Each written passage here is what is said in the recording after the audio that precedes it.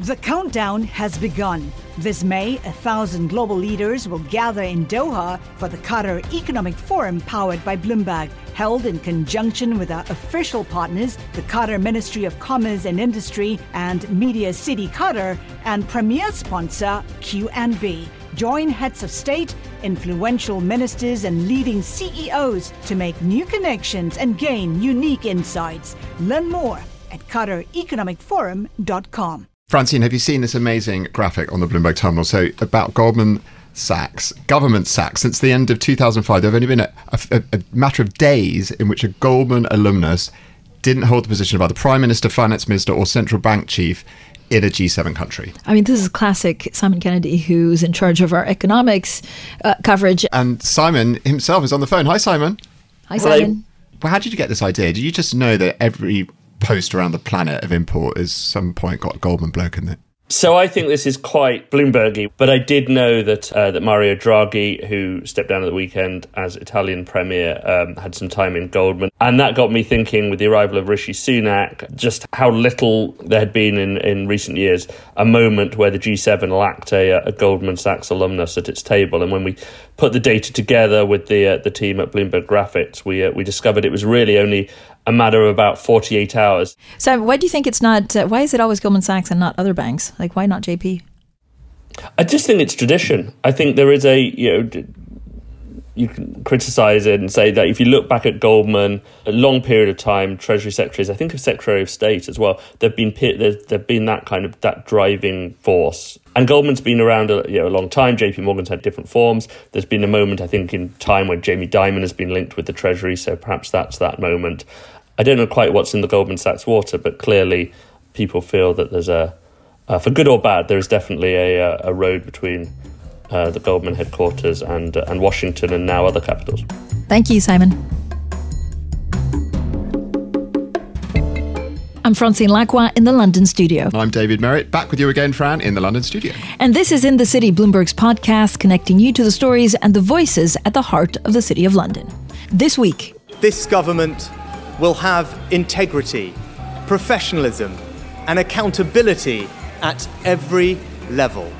Trust is earned, and I will earn yours. So there he is now. Is this the Prime Minister that the city really needs? There's a sense that maybe the city's got their man in number 10 Downing Street. The 42-year-old Dave spent the bulk of his private sector days working for hedge funds after a stint at Goldman Sachs. Yeah, and I think he's probably he is the first UK Prime Minister who has worked at a hedge fund as an activist investor, no less, looking at underpriced assets and trying to boost their value. Can he do the same with Britain? Yeah, so he understands it, but I don't know whether he wants to throw his weight behind it. We'll discuss whether he's got just the right CV to win over a market that has lost faith in the government. Joining us, back again, a show favourite, Bloomberg editor on our finance team, Catherine Griffiths, and the man who bills himself as all things City of London.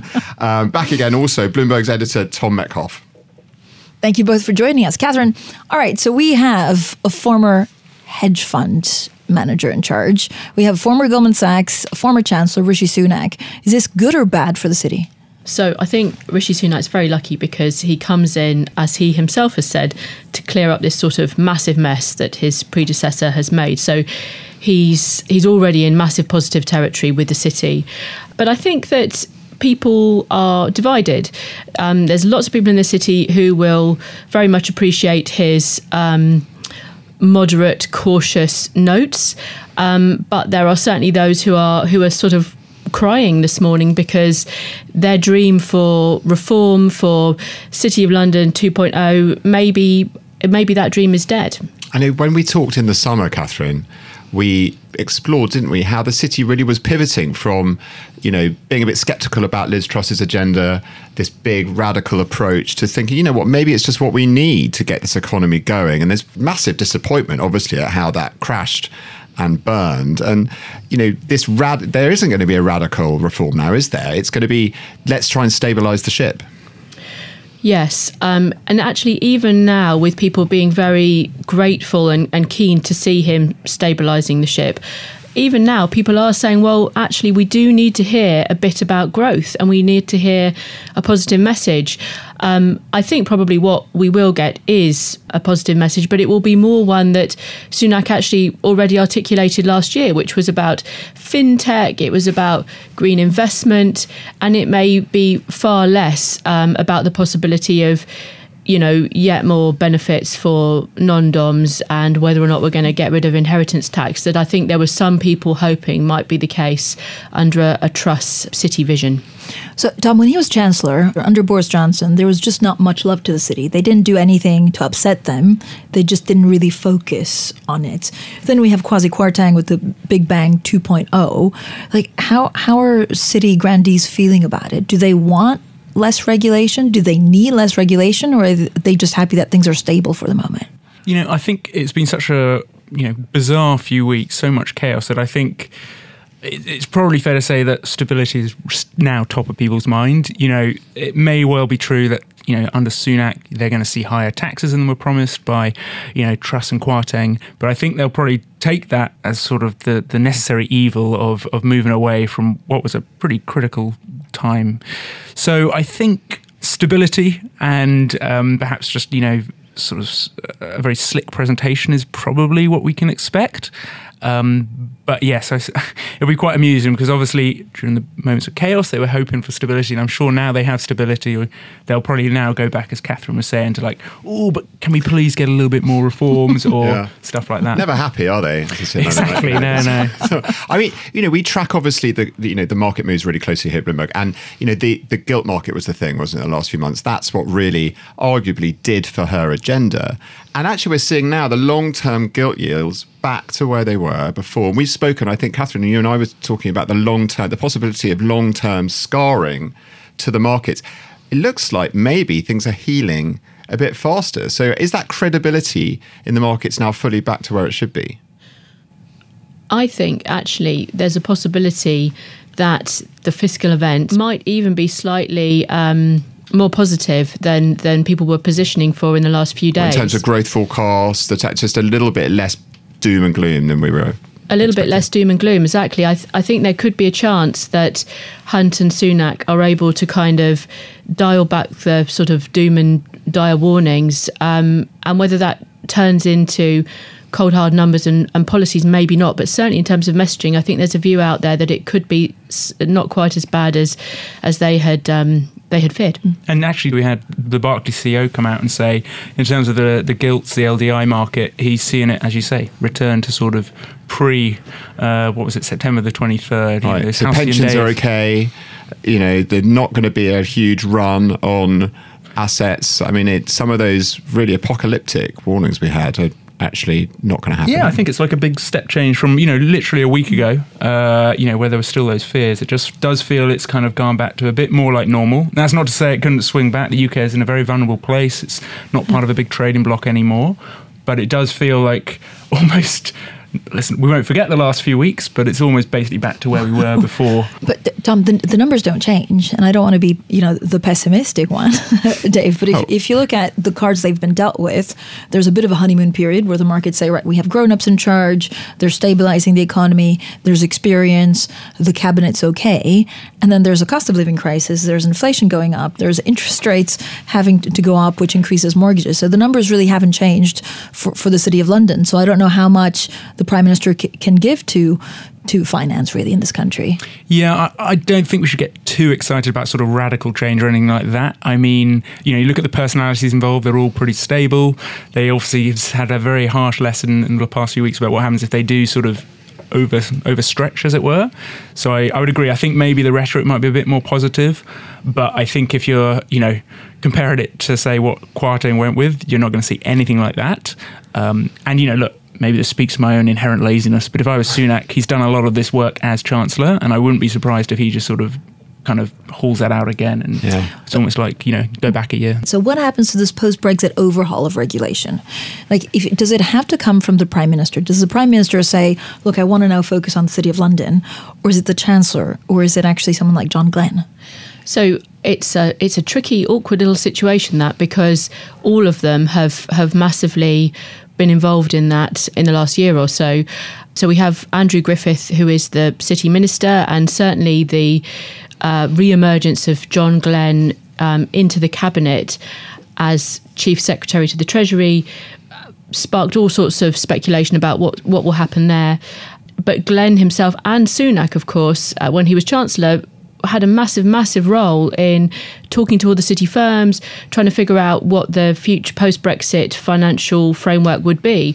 So it could be quite an awkward three-way marriage there, where you've got the Prime Minister, who clearly has bigger things on his mind, but will definitely want to be part of this, Glenn, who has massively owned this, and Andrew Griffith, who has been running around the city talking to firms and who clearly has very ambitious ideas. So not clear now. And is Andrew Griffith staying in that role? We don't know, right? I mean, that's a bit of an unknown at this point. He's definitely a bit more of a radical, it's part of the Truss pick than John Glenn. So is John Glenn's appointment as a chief secretary, does that mean we could expect a change there, or we just don't know? We just don't know, but certainly Andrew Griffith has been really quite radical and has certainly divided opinion among city people. Some people think they like his energy and his ambition, and we have reported for Bloomberg about the fact that they're really quite worried with Truss going, that that side of things might be put in a drawer. But then even before the sort of massive drama of the last couple of weeks, there were, among mainstream finance firms, really quite a lot of concerns with what Andrew Griffith, reflecting Truss and Kwarteng, wanted to do. Too radical, far too much, tacking away from the EU, too much rolling back of consumer and small business support, basically Singapore on Thames. The countdown has begun. This May, 1,000 global leaders will gather in Doha for the Qatar Economic Forum powered by Bloomberg, held in conjunction with our official partners, the Qatar Ministry of Commerce and Industry and Media City Qatar, and premier sponsor QNB. Join heads of state, influential ministers, and leading CEOs to make new connections and gain unique insights. Learn more at QatarEconomicForum.com. So let's shelve this sweeping deregulation for the moment, but we're now talking about a windfall tax on banks. Yeah, and I think that, to be honest, everything else is kind of on the sidelines. If say Sunak wants to go out there and really sort of get the banks on his side, he's going to not raise their taxes. And it's a very complicated situation because it's, been moving around and they've had reverse things or whatnot. But basically right now, corporation tax is going back up to 25%. Mm-hmm. And the big question is, what do the banks pay in this 8% surcharge? So back in the day when Sunak was Chancellor, he was saying, I will drop the surcharge to 3%. So you think banks will pay a 28% tax rate. And the big question now is, will that sort of decrease maybe be narrowed a bit? And that will be the big thing. And basically, you've heard on all the earnings calls, if the banks get away with 28% or maybe a little bit higher, great. It could go all the way to 33%. And that will be a very clear message as a negative to the City of London. And that will be bad news. And I think with this tax thing now on them as corporations, there's a bit of a difference between the UK, the big UK banks, which I think essentially realise they're going to need to suck it up on a windfall tax, and some of the other big international banks, which maybe feel a bit more ambivalent about that. We reported that Jamie Dimon, the boss of JP Morgan, wanted to talk about tax with Jeremy Hunt, not in a sort of ticking him off way, of course, but in a sense of, well, can you give me an idea of what the actual plan is in the longer term, is our understanding. And I do wonder if Sunak, and it will be Sunak really, not Hunt, will sort of say, we're going to hit you now, but I'm going to send you a message that by 2024 or at some point in the future, our intention is to bring bank taxes down again because we do want UK banks to be internationally competitive. Yeah, because that's the point, and as Tom said, we're in a competition in here in the city with Frankfurt, with Paris. JP Morgan have taken Amsterdam. JP Morgan have taken extra space, haven't they, in Paris? They're one of the banks that have really added to their staff in continental Europe. So, Sunak doesn't want to preside over more of a drip of jobs, does he, into continental Europe, particularly out of the city? No, he really doesn't. As a Brexiteer himself, he wants to be able to prove that the UK has a very kind of strong and positive future as a financial centre. So, I mean, when he was Chancellor, the Treasury did a big piece of work looking at bank tax. And that's, as Tom said, that's how they came up with this level of 28%, which would be higher, crucially, than other companies. And they wanted to point that out. So banks needed to pay what was seen to be their fair dues, but was still internationally competitive. So that 28% that level, was the sweet spot, right? Or was supposed to be. Yeah, exactly. That was the sweet spot as of last autumn. So it will be very interesting to see what they say as of now. What can we expect now that Sunak is in charge in terms of the divergence from Europe? You know, after the chaos the last couple of weeks, it has been said, kind of for the first time with any credibility, actually, should we think again about forging a closer relationship back with the European Union? We had Guy Hands talking about how Britain is doomed unless they rethink that relationship. Is that coming into the equation at the moment? And where are we going to land in terms of that kind of distance with Brussels? Yeah, I mean, there's very strong words from Guy Hands. I don't know, there's definitely that sentiment, like kind of coursing through the city. But I think by and large, people recognise, you know, directionally, there's no going to be immediate change for sure. And I think, you know, anything like that would be post a general election and probably many years hence in terms of certainly anything really substantive. And, you know, for Sunak, he was a Brexiteer. He wants to show that there are changes. I think there'll be a bit of, you know, kind of, it'll be a softer tone. Certainly won't be the Trussian sort of, you know, bring up the drawbridges type situation. But I mean, this is the tough reality, is you can't move that far away from the EU because, frankly, a lot of these regulations are sort of internationally accepted. It's not like the EU is an outlier on many of these things. And, you know, don't want to get into insurance regulation, but for example, one of the big changes, Solvency II, touted as this huge, you know, great big inflows coming into the UK economy of this.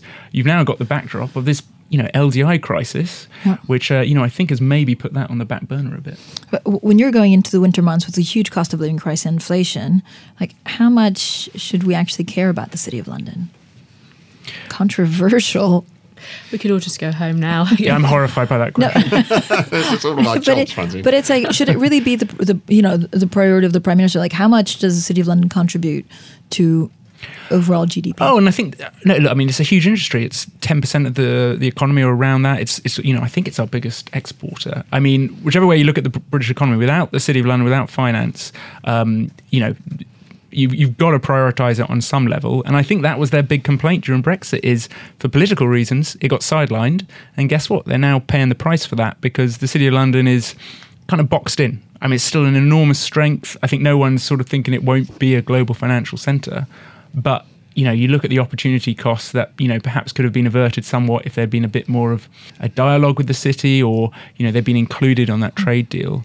And I think, to David's earlier question, I think that's the point, is we're now starting to see what the cost is, and that will encourage, you know, perhaps a bit more sort of centrist thinking on this. And you know, Singapore on Thames, which is a phrase I think people really hate, both because it's kind of offensive to Singapore and doesn't really capture the nuance here. But, you know, that idea, I feel, is now sort of increasingly defunct, and hopefully, you know, like everything, it will probably be a bit of a grey area, and, you know, there'll be a move to try and eke out some benefits without spooking either the Brexiteers or the Remainers.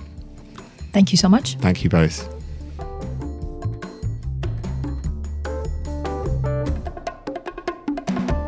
Thanks for listening to This Week's in the City. We'll be back next week. But in the meantime, if you like our show, please do head on over to Apple Podcasts or wherever you listen to podcasts and rate, review and subscribe. And Francine, do you think all those people who signed up for their free merch are enjoying the show? I hope they are. Thank you so much for all of your great responses. I love also that a lot of you send screen grabs. I mean, we trust you to subscribe and listen to the podcast, but I do appreciate the screen grabs, and we will pick 5 of you, some great merch coming your way. Our producer, Summer, is nodding to that. She's ready. Okay, so this episode was hosted by me, David Merritt. And me, Francine Lacqua. It was produced by Summer Sadi. Special thanks to Simon Kennedy, Catherine Griffiths, and Tom Metcalf.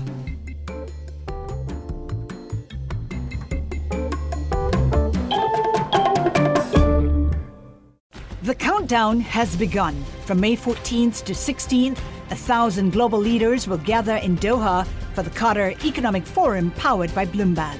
Join heads of state, influential ministers and leading CEOs to make new connections, gain unique insights, and uncover valuable opportunities in one of the world's most rapidly rising regions. Request your invite for this exclusive event at QatarEconomicForum.com.